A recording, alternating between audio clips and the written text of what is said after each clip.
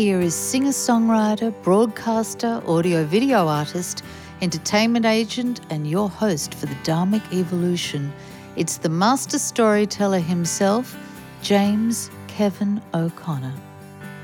Welcome back, everybody, to the Dharmic Evolution. We've got an old friend coming by today. This man, he's a world maestro. He's the only world maestro we've ever had on this show. So for over 2 decades, this man has been composing and performing internationally. His passion for creating music started early in life. When barely a teenager, at 14, he began studying with Rich Thompson at the Eastman School of Music. From there, he attended the University of Arizona on scholarship to earn a degree in jazz performance. Maybe that's why he's back in Arizona today. And even though he performs on a variety of traditional and cultural international musical instruments and has even been known to sing occasionally, at heart, he'll always be a percussionist, which is where his musical journey began. His range of musical styles spans from several electronic compositions for television to ensembles with cultural themes to classical music for international orchestras. You better strap up your seatbelts because we're taking a ride today on the Dharmic Evolution with Colin O'Donohoe. Welcome to Dharmic Evolution, Colin. It's been a few years. Yeah, when was it that we were?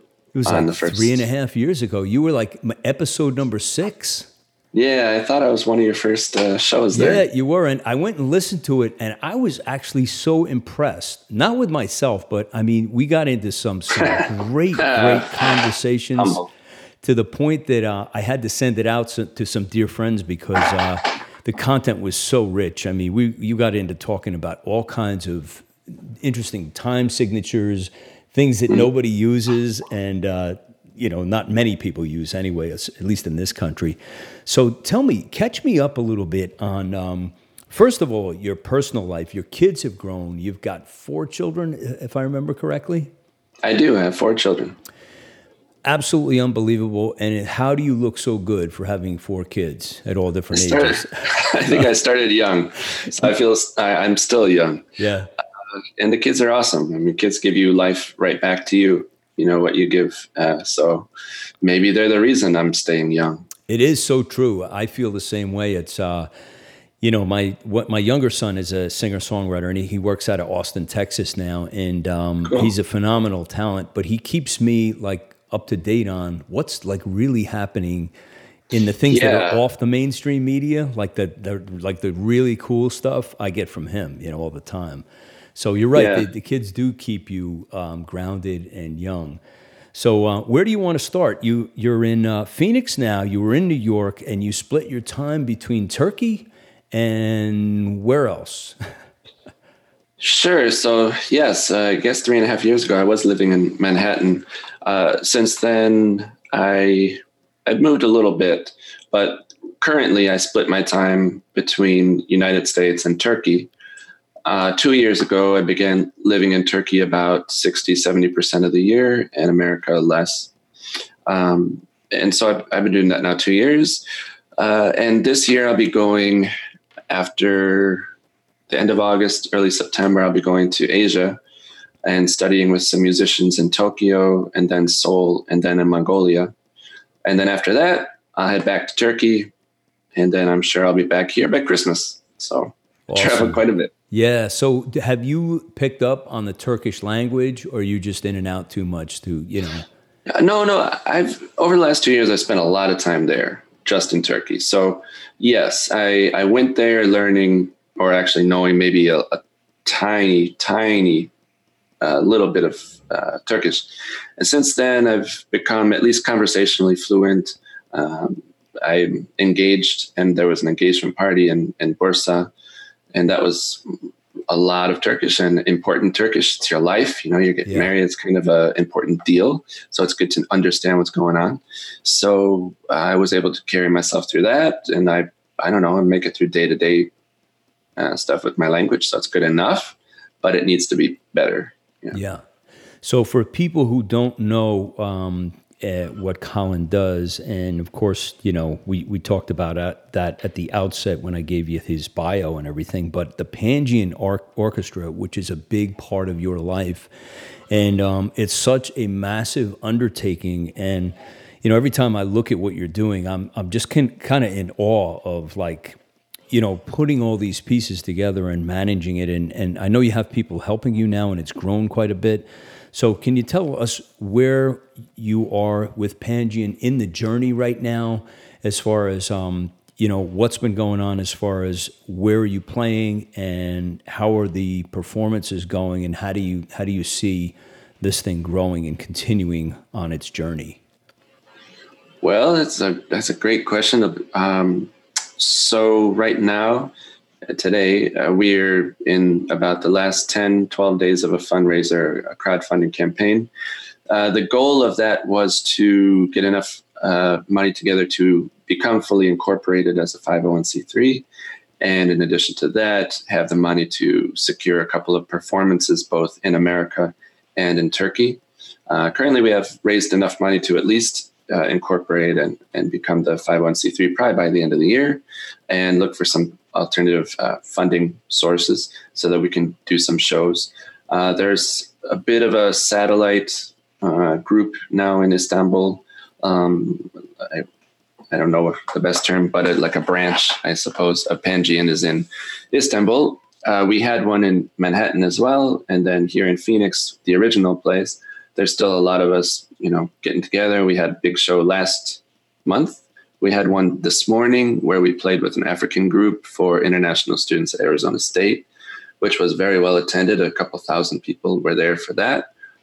And, we're in a transition maybe of becoming that fully established company now, and then being able to put a season together. I hope that answered your question. Yeah. So what do you see as far as like your perfect vision for this? And, the fact that you have like different, it's starting to reach out, you're having like different branches, which is just great. I mean, do you see like other orchestra leaders participating in this, or are you going to be at the forefront of the Pangean Orchestra for at least, not in perpetuity? Obviously, you're going to die at some point, like just like I am. Thanks for cheering me up this morning, man. This is what I do, Colin. You're Irish, I guess. And we haven't even gone out for a pint yet, so it's like, oh man. But I mean, your vision is like, you can't be all things to all people. I mean, you're doing so much. Do you see this as going out as the Pangean Orchestra? It just originates from one spot and it moves from place to place, or will there be several Pangean orchestras at some point that have this, model out there?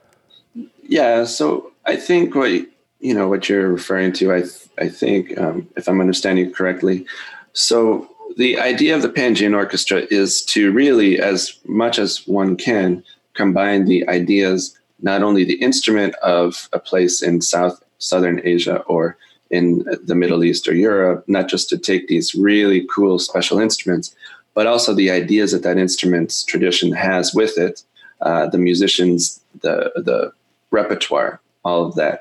And with that comes a very distinct perspective on music, how you hear, what things are beautiful to you, what things are dissonant to you. And so I guess as a contrast to some of the other world music movements where they're trying to bring people together, I'm not trying to do a Western music imperialism kind of thing where we're going to go around and play a pop song, but we're going to play it in Swahili or we're going to play it in Chinese, but it's an American pop song. I'm pretty sensitive to that because there's a very strong Western influence anyway, in all parts of the world. And I love American music and country and hip hop and everything. But I also love the music of these other countries. And what I don't want is me to get to, say, Japan or to Mongolia or in Turkey, and I'm bringing American music and I tell them, well, you can be cool and popular if you play my style of music. And then that kind of it influences their music in a very negative way. Yeah. So what I'm trying to do is get a more communal thing. So that means that I can't be the only person that would lead it.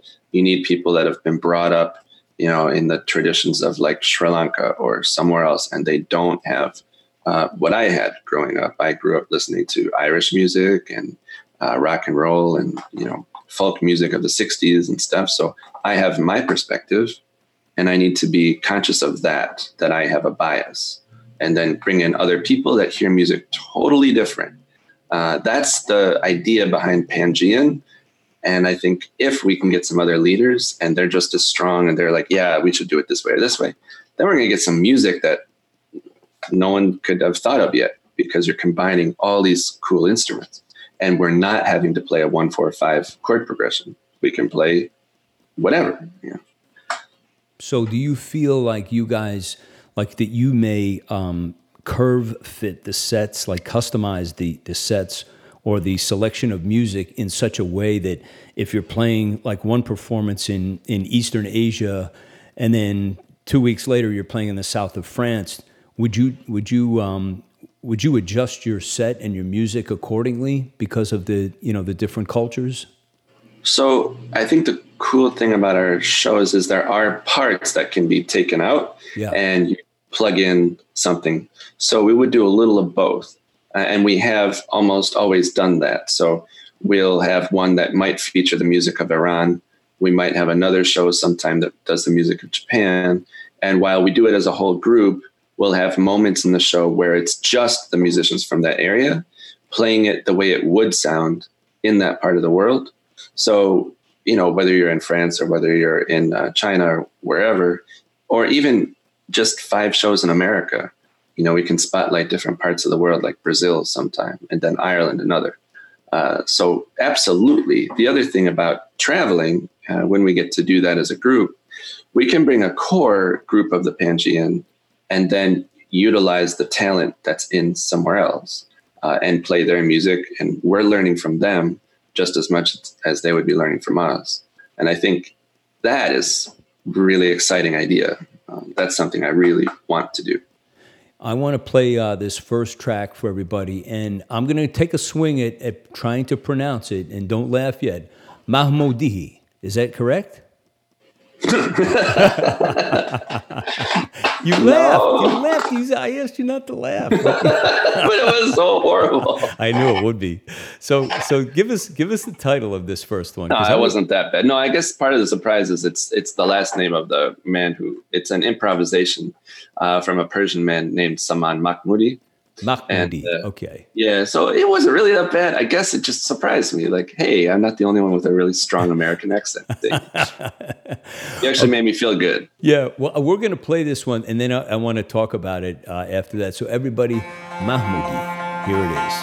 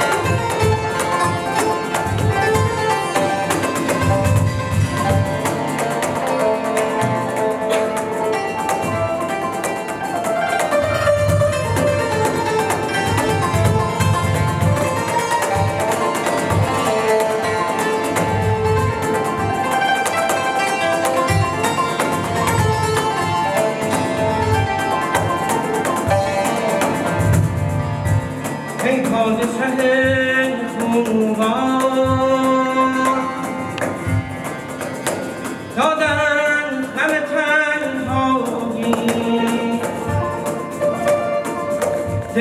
به جان آمد وقت است که باز آیی ای پادشه خوبان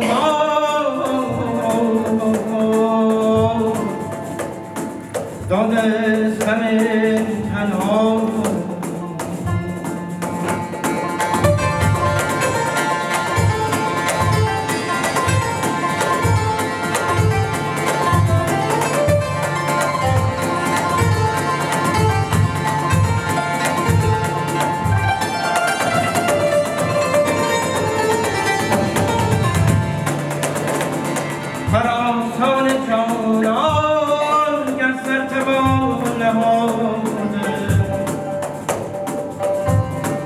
گلبانگ سر بلندی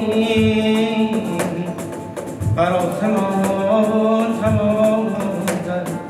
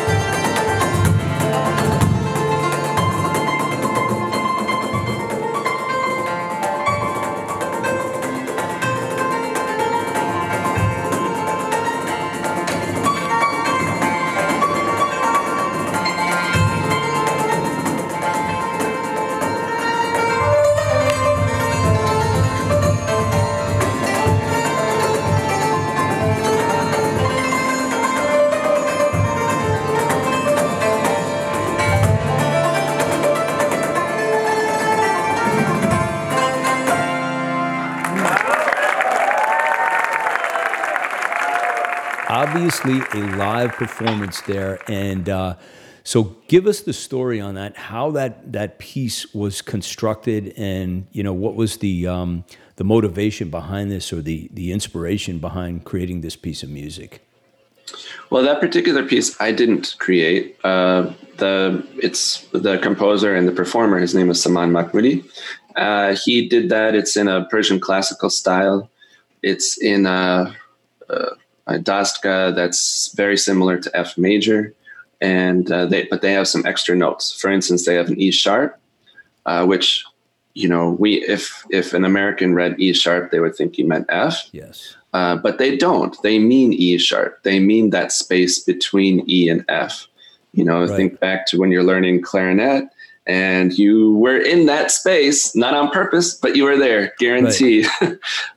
It's that, you're just playing an F very flat, you're playing an E really sharp.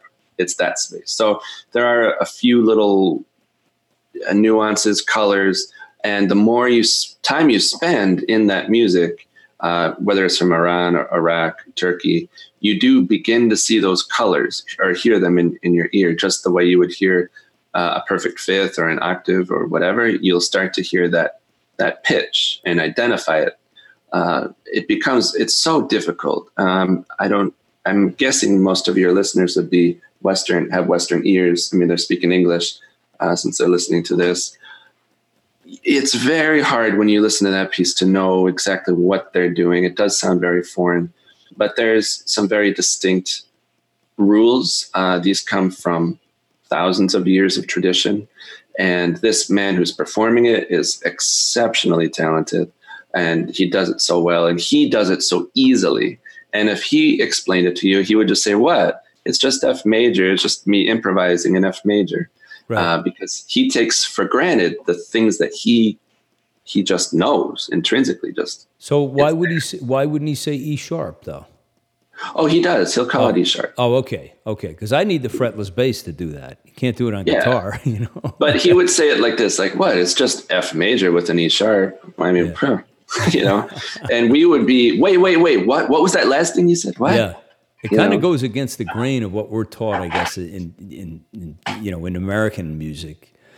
You just don't use E sharp. No, I mean, your teachers scold you and tell you not to. Yeah. Right. Yeah. They'll smack you with a ruler, make you move that hand on the fret just a little bit further up or down. Yeah. To get rid of that note. And you at home playing with your favorite records, you'll do the same. Oh, whoops, I missed it. Yeah. And you'll move it. And it sounds bad to us. And that was something I was bringing up with when you have different leaders or you have different people. What I've learned through doing Pangean is beauty, in one culture is not beauty in the other culture. And something that's ugly to us is not ugly to them. So you and I would hear that E sharp and want to fix it in the studio with some gadgets and logic, right? But they would want to enhance that. They would say, that's the perfect part. That's the most beautiful note in the whole melody. And make it stand out. And we would be getting rid of it. So isn't that something, how your ear gets like, what's ear candy to one is like, nails on a blackboard to someone else. It's just because of that's what you've been taught or used to, I guess. Yeah, I know. I felt it in my own career. I don't know if you've felt it, but especially with music, the things that you love when you're 12 and 13 and 14, and you think are the absolute coolest. If you listen to it 15 years later, spending your career in music, then you start to think, it's still a cool song. It's still fun, but it sounds more empty. You're missing some of the color notes that you've begun to love as a more older musician. I've noticed that once I start playing chords with nines in them and flat nines and just extensions, and then I start to listen to music that doesn't have it, my ear has to adjust, go back to, these are power chords. Nothing wrong with a power chord. They're great. Yeah. But it just sounds empty now when it used to sound full. Yeah. Do you have perfect pitch? No. Okay. No. So I have great relative pitch. Yeah. If someone tells me that note's a G, then I'm good. But no. Right. I think I have the same thing, but I think my ears have gotten better through the years. I think the more I expand my musical world, they seem to get more sensitive to tunings and things that I hear that are, not sitting right. I can tell if something's out of tune, even if it's like everyone else in the room is like, this is great. And I'm like, I wish they tuned their guitar. It's like, yeah, we become the weird ones, right? Yeah. Like, and everyone else is happy and we're, kind of twitching and stuff. Yeah. I think it's when you work in that space where, you're trying to create beautiful music, whatever your particular version of is, you become really, hyper focused on all the sounds that are around the piece that you're working on. But no, I've met people that have perfect pitch, and I was like, I'm kind of glad I don't have it because I'm annoyed by the pitch I have at times. I'm glad for it, but it's something that you carry with you. One of the things I've noticed after playing more music from the Mideast over the last 15 years is when you hear American bands or Western bands that try to imitate it, but they didn't learn those notes like the E sharp. They never actually learned it.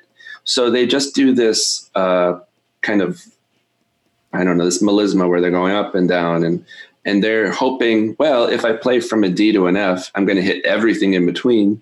So it kind of sounds right. But the difference between thinking you can imitate it and learning it is the person that learned it will actually make a point to hit those notes. Even if they are just doing a gliss up to a note and down, they'll make a distinction of taking just a little extra time on the right notes. So it sounds like that makam or that daska raga. Whereas the Western ear, since we don't know where it is, we're just going to, kind of mumble through it. Yeah. That drives me a little nuts. That catches my ear. So you should really either learn to do it properly or don't do it. Don't try to. Well, in my opinion, it's disrespectful. Yeah. The culture that they've learned this music over thousands of years. So you could spend 20 minutes a day for a couple of weeks if you want to do a recording and get those extra notes. Like, it doesn't take so long to at least learn the note. Yeah. If you want to sing the note, or ask your guy in the studio to look it up on Google, right, and then make sure you fix a pitch at that. Then I would be happy either way. Yeah. Yeah. Hey, I want to circle back to a very, very ambitious project that you worked on a couple years ago, and you were writing like a different song, you were writing like a song a week in a different time signature. And so did you blow through every single time signature ever created by man or beast or No, even no, because, well, no. The last we left off, you were at 52.7 or something. Something, I can't remember. I mean, I keep the denominators to normal numbers like 4, 8, Oh, okay. 1. Okay. 16, stuff like that. I mean, sometimes I would use something over 16 and use 16 notes to have the pulse. But yeah, I did it, and I made it through all 52. It was really fun. And the thing I learned really from doing it is, while it's crazy for me and it sounds crazy for a Westerner, when I've been playing now some Indian music, they'll take these 64 beat cycles and divvy them up into, there's 4 groups of 5, then some 3s, then a couple 2s, then 1 group of 6, and then, and then there's 1 at some point. So the accents are all over the place. And they've been doing that since, when they start learning at age 7 to 10. And then I thought, I felt like, as cool as I thought it was, I thought I actually have so much further to go. So it really opened my eyes to a lot, opened my ears to a lot. And I feel like that's really just a nice beginning into acknowledging that there's so much I need to learn about time signature. So that was the biggest takeaway for you, in that by doing this exercise, you learned that there was a whole nother bunch of chapters or another book for you to open. Yeah. I played with a sarod player, and he was saying, let's play in 7.5, 8. And I laughed and said, there's no such thing. Come on. And he said, no, really, there is. You play 7/8 notes and then 1/16 note, and then that's your measure. Wow. And it took me a little bit, but I got it. I mean, it's kind of like 15 over 16, really. It's the same. But it's really 7.5. It's pretty cool. I did a recording that year, 2015, just of me playing drum set with that, but I never got to write a track to it. I don't know.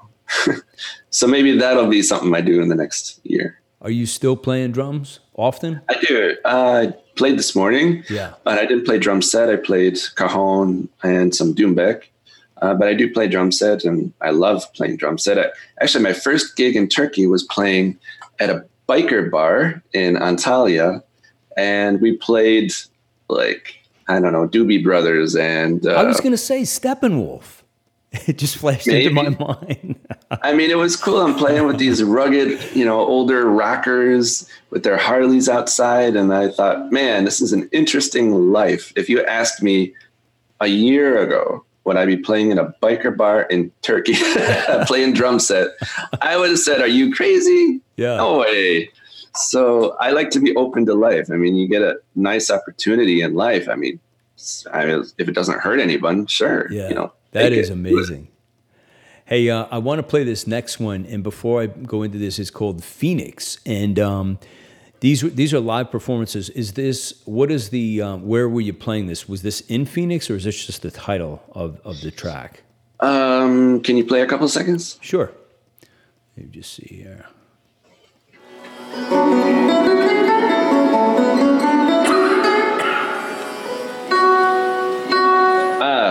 So that was a piece that's also not one I wrote, but it was something our group did.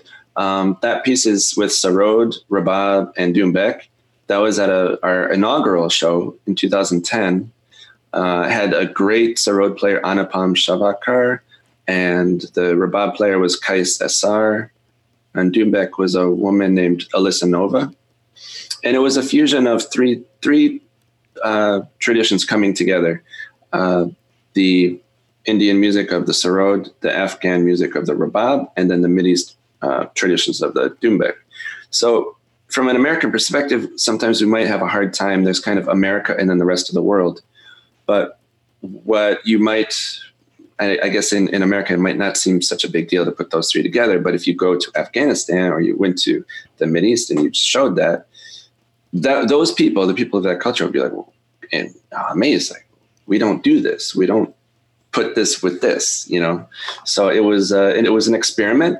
The three people were open to it. I think they learned a lot from it. They liked it, but each of them at the end, because they're all very serious musicians, they said, it's good, but it's not right. It's not, my style. It was in the very beginning stages of Pangean. So And let's take a listen, then we'll talk further about it. So so we're going to call it Phoenix for now, and here we go. It's the Pangean Orchestra.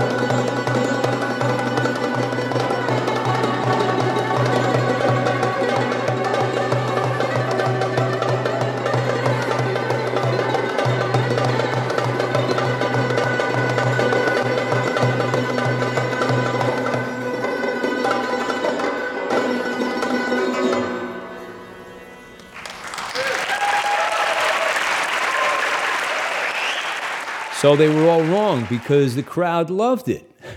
Yeah, no, but an artist is always a bit picky. I know what after. you're saying. It's almost like you take somebody who is, studied the cello and went to Berkeley and put in like 20 years and said, hey, play, some 50s rock song, and they feel that's not really proper for what they've done, what they've put into their instrument and their training. Yeah, I mean, musicians we're a funny bunch. Like sometimes we purposely don't want to play the songs that the audience wants, which is, a marketing nightmare. Yeah, right. You're not playing the song that everyone will jump up and start chanting with.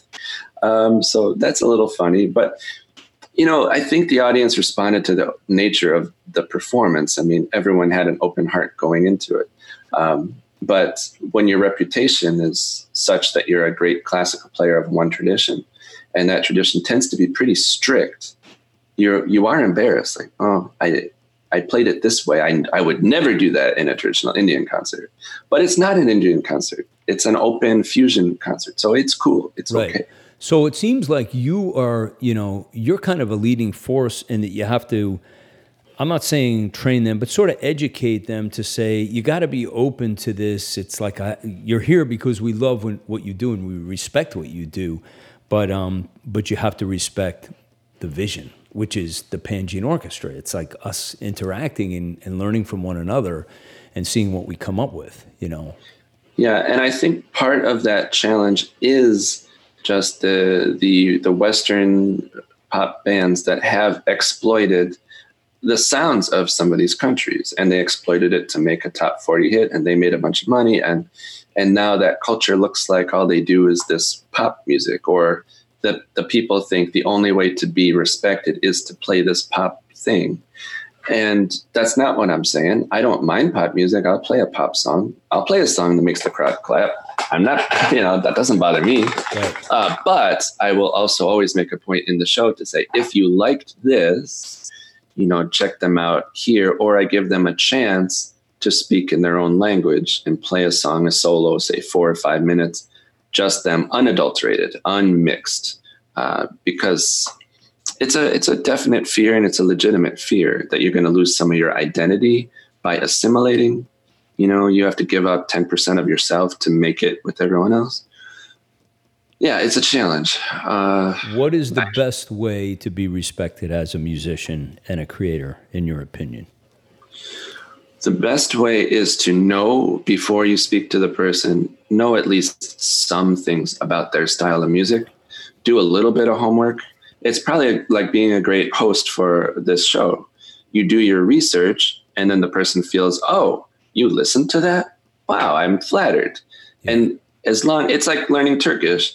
When I begin to speak some Turkish, the people think, oh, I took the time to learn this. That's respectful. And then they become more friendly. Oh, yeah, he did this. So just know. I agree with that. I mean, even if I'm traveling to another country, I will learn to say good morning and the things that are at least polite. Maybe. Yeah, I try to. My strategy is, you learn the basics, the hello, the goodbye, yes, no, and then just learn like one kind of funny thing, like an odd phrase that you probably shouldn't know, but just learn this one funny thing. Yeah. And then, that's my strategy with that. And with musicians, it's similar. Like I will try to find out who the top people are. I can ask them ahead of time, who's your hero for the instrument, and then listen to it. They're not expecting you to be an expert. No one can be an expert on every instrument. Right. But if you at least know what scales they play or what meter it plays in, just know something, then they're really nice. And I mean, I guess I'm fortunate. I've always been spending my life since I was 10 or 11 learning weird musics and stuff. So now that I'm kind of old, that's a lot of years. And so a lot of the time I can naturally speak to people from different countries about their music, and go pretty in depth because I'm like a kid and I'm giddy and excited about it. But an instrument I don't know, I put in like as much time as I can to learn. And it's a lot because there's so many instruments. And speaking of instruments and different people that have tremendous command over these instruments and have dedicated their life to learn them. How do you stay connected to so many people with such diverse skills? Is there, is there a dialogue that happens often as far as even just, sort of business, but even socially, that you've gotten to know these people through, years of building this thing? How does that go? Or do you just go like when there's a gig, then we get together? Do you stay like hooked up with them in any way? Generally, because the experiences are very intimate and special moments, I generally pretty naturally keep relationships with the people that have done it. I mean, generally when you're doing your career, say traditional Irish music, and then you do one of these world fusion shows, it's generally one of the things at the end of the year you'll remember. And so a lot of times, yeah, I've made some great friendships with people from different countries. And, musicians really we have a lot in common. For all the differences that you can see superficially with the scales or the meter, there's basically a connection in that we're manipulating sound and we're doing it in a way that our spirit and our heart vibrate in a good way. And we're trying to project that to others. So we really have the same job. We're speaking the same language. We're just, doing it with different accents and different dialects, but it's the same language. And I've found so many things in common, whether it's music of Turkey and the musicians themselves, or if it's hip hop music, whatever. We kind of, I don't know, we're kind of a cool bunch of people to hang out with and fun. Irish traditional guys are awesome. And I guess I have a way to maybe segment it in my brain where I know, okay, these are these guys and this is what we did. This is what they do. And I know how to talk this way, but I'm pretty much just myself. I don't BS that much. So there's not a lot to remember. Yeah. Which is great because I forget just about everything. That's good. So, they say, if you the people who don't lie have no memory because there's no need for it. Yeah, I would be a really bad one because I forget. I forget where I put my phone at least 6 times a day. Yeah. So I do with my glasses. Yeah.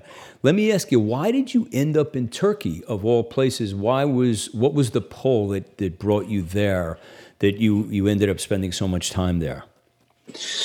Well, it was a really rough time in my life. It was in 2017. I'd been divorced, and then there was a weird child. The way the parenting structure is, I have a couple months on, a couple months off. Okay. Because the children were moving to another state.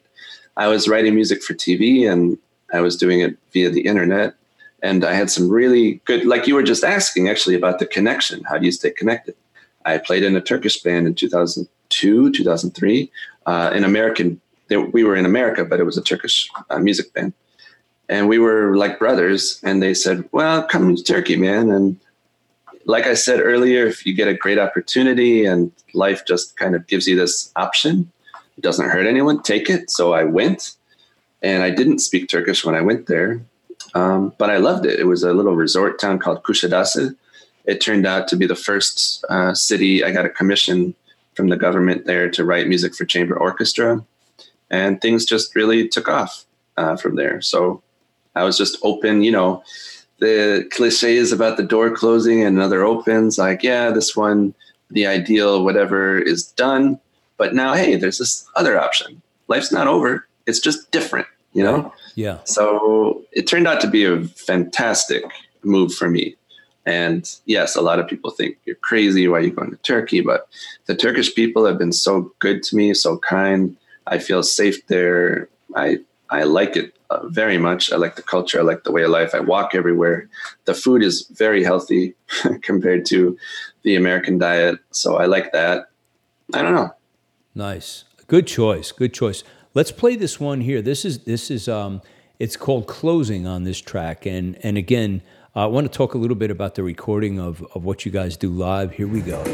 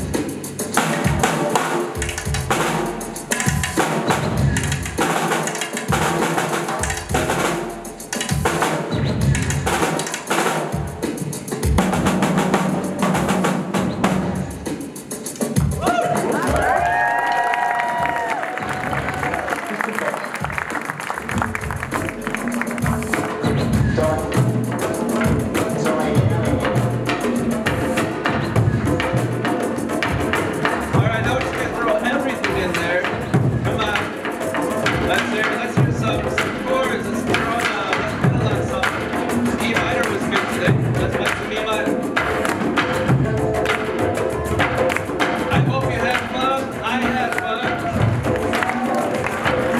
And I hope we can see each other again real soon.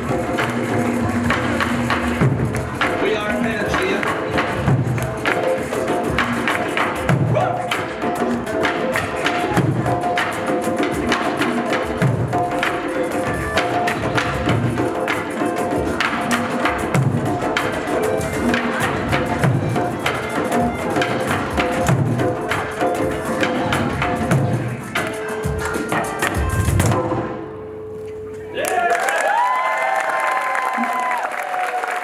Now this one sounds a little like a little bit of hip hop, Eastern hip hop. I've been wanting to have a turntable with the Pangean Orchestra since the inception of it.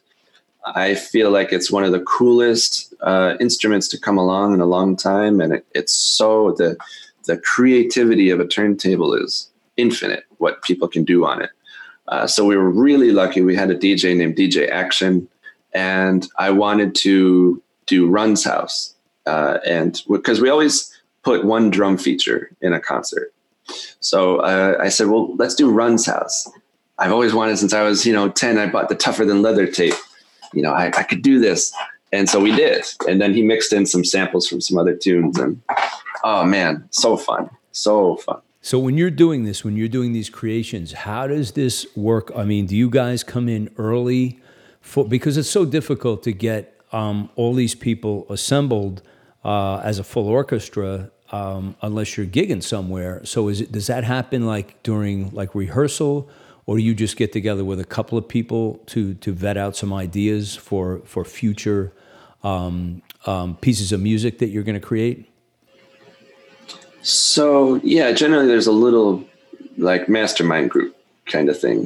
We've got a few, like a nucleus, and we test out, and you have representatives of different traditions, and we'll try stuff out. And then from there, it's up to that little group to sell it to everyone else that this is a good idea. And, not everything is worked out. It's art. So sometimes you can have a great piece. Sometimes, it just didn't come together for some reason. And you can kind of look back later at the tape and find out why did this not go? So yeah, I do come up with ideas at first, and then I bring it to that small group of people. And then from there, we find out what was good and what was me just being crazy for today. And then we'll then sell it to the rest of the group as, okay, now we need some buy-in. And then when you have the full rehearsal, now you've got everyone involved, and people will say, well, either my instrument doesn't do this, maybe we can play it this way, or can we change the key, or what about playing it, in this other feel or different vibe altogether? So it's kind of fun. It's really like a science lab, going into some rehearsals. You have an idea and a hypothesis, but when you get there and you mix the little solutions together, sometimes there's an explosion, or sometimes there's unexpected stuff. So it's really pretty fun. It's a group creative process. When you've done some work for music, television, film, things like that, how do you get the attention put on the creations you make? Are you doing all the hustle on that? Do you have any help? Because it's again, it's more time, it's more sweat, it's more work to get your sound out there, like every other musician goes through. You're just doing it on a much larger level with a whole orchestra. So what's your process for reaching people? Is it you just picking up the phone, or is it people coming to you that know about what you guys are doing? In the beginning, it was a lot of looking up community organizations, temples, churches, like that help certain parts of the community, refugee groups, different things like that, and talking to their directors, talking to the people. So in the beginning, it was a lot of just me. It was just me doing all of that. And to a large extent now, recruiting is still mostly on my shoulders. But now that we have some other people extremely enthused, they start to tell their friends, and it has gotten a bit easier. in Turkey, especially, we had one gathering in December of last year. And after that, there was so much buzz and excitement that the musicians themselves started doing recruiting for the group, like telling their friends, yo, you really need to come and see this guy. You really need to come and play and just see what else is there. So that helps the crowdfunding efforts as well as just, organically helping your brand grow. Ideally it should. Yeah. What is the next mission for you and the project, as far as are you guys going to be just continually hopscotching around the world? Do you guys have like a schedule together, or how's it gonna go over the next say year? So the orchestra is not hasn't been easy to move. Yeah. Myself, I will go, and I feel that there's more learning. I feel like if you're going to be the leader, it's the onus is on you to learn, and if you're going to lead, you should know things. So me personally, I need to grow. So next month, I'm going to places and studying music that I don't know well. There's an instrument in Japan called the biwa, which I love. I've loved it every time I've seen it and heard it, and I don't know anything about it. It's just like the Chinese pipa, which I've played with for 20 years. But the biwa, they use a pick that looks like the one kind of comb, and the repertoire is different. So the attack and the way they play is totally different. The repertoire is different. The scales are different.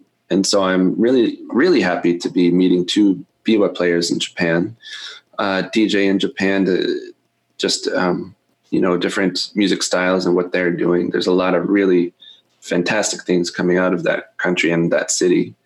And then Korea, I don't know much about their instruments. I know that they're very similar to the instruments of China, which I ran a Chinese orchestra in America for 2 years, and I know how they're played, but I don't know the repertoire. I don't know their way of attack, their approach, and I want to learn that. And then finally, Mongolia.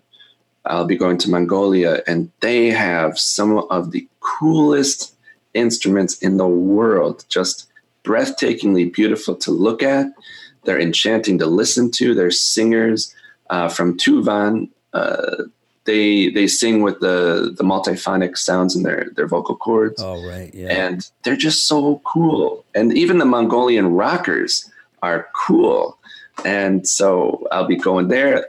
I'm excited to be recording. I'll be recording in the Gobi Desert. I play Native American flutes, and I'll be bringing some flutes with me, a very portable keyboard, and I look forward to be just inspired by nature out there. And then I'll come back to Turkey and I'll decompress. And from there, we'll start looking at a new season, new music for Pangean. So the rest of the year is booked for you. It sounds like you've got a lot going on. Yeah, I'll be traveling quite a bit and learning a lot. I feel like I always got to be learning. Yeah. I always got to be pushing myself. Fabulous. Okay, best way that our audience can support the Pangean Orchestra and you, Colin. Your website looks great, by the way. Should we just put people over to your website, or where's the best place? I think that'll be the most enduring way. Okay. Assuming people will be listening to this in perpetuity. Yes. If they go to pangeanorchestra.com, it's the onus is on us to make sure the link's there if you want to support us. And then following us is easy on Instagram and Facebook with the links. I'm sure your show will have it. On Instagram, it's the Pangean Orchestra, and is it? Yeah, and then Facebook is Pangean Orchestra. And myself, I do lots of projects as well. Pangean is a big one, but I do other shows and things as well. So World Maestro is my name, and my website, worldmaestro.com, World Maestro on Instagram and Facebook. I have those up right now. Great looking. The photos are great. Everything, the information's awesome on there. So folks, please support Colin O'Donohoe and the Pangean Orchestra and all the projects that he's working on. And Colin, it's always a pleasure to talk to you, to see what you're doing. I think you're just a great guy, a great father, such a talent, and you're doing things that no one else on this planet is doing that I know of. Thanks. And, maybe there's listeners that play some of these styles of music and didn't think there was an outlet. So certainly your listeners are also very welcome to contact me, and I'd love to know what they're doing. So awesome. Colin, always a pleasure to have you on the Dharmic Evolution. Just want to wish you all of God's blessings on you and your children and all of your musical aspirations, my friend. Thanks. I wish the same to you. Mahmoudi, Phoenix, and the closing. These are the songs and the orchestrations of Colin O'Donohoe and the Pangean Orchestra. You know, at the end of that Phoenix, it sounded a little intense, almost like Barbara O'Reilly from The Who. And in closing, I heard this sound, this swirling, almost like somebody was whipping swords through the air. I forgot to ask Colin about that. I'll have to catch up to him next time. Please support Colin O'Donohoe and the Pangean Orchestra. You can go over to worldmaestro.com. All of the links are in the show notes to reach out. Check out these guys on Vimeo or their videos, their songs, their orchestrations. And you can also go over to indiegogo.com/projects/the Pangean Orchestra. I hope you guys enjoyed it as much as I did. It was great catching up with Colin. Please support them. Indie music is so important, and this especially is very important, as it's bringing people together from all cultures, all over the world, all type of instruments that most of us have never even heard of a lot of these instruments. So very, very exciting. If you haven't done so yet, head over to the Dharmic Evolution Facebook community page. If you've got a new album out, a new EP, a new song, a new photo shoot, maybe you're playing a bunch of gigs somewhere, you're touring, or you're just doing a one night, let us know where it is. Let us know what's going on so we can support you all over the world. I don't care where you are. You may be in Tunisia with termites in your house. We want to know. If you're an author, speaker, thought leader, you got a new book out, are you doing a presentation somewhere? Let us know about that. You can post on there as well. We'd love to hear from you guys. And if you haven't checked out the Dharmic Evolution website, please check it out. There's a whole bunch of new content on there, a new player. It's really banging, as a lot of people have been telling me about. And also, thank you, special shout out to those of you who have been downloading my new ebook. It's all about how to battle depression. There's 7 tips in there, one for each day of the week. You can check it out on James Kevin O'Connor Music on Facebook. That's it for me today. That's the wrap. I'm your host for the Dharmic Evolution, James Kevin O'Connor, singer-songwriter, audio-video artist, master storyteller, and international talent agent. So until the next time when we meet again, I'll either see you on the socials or I'll see you from the stage.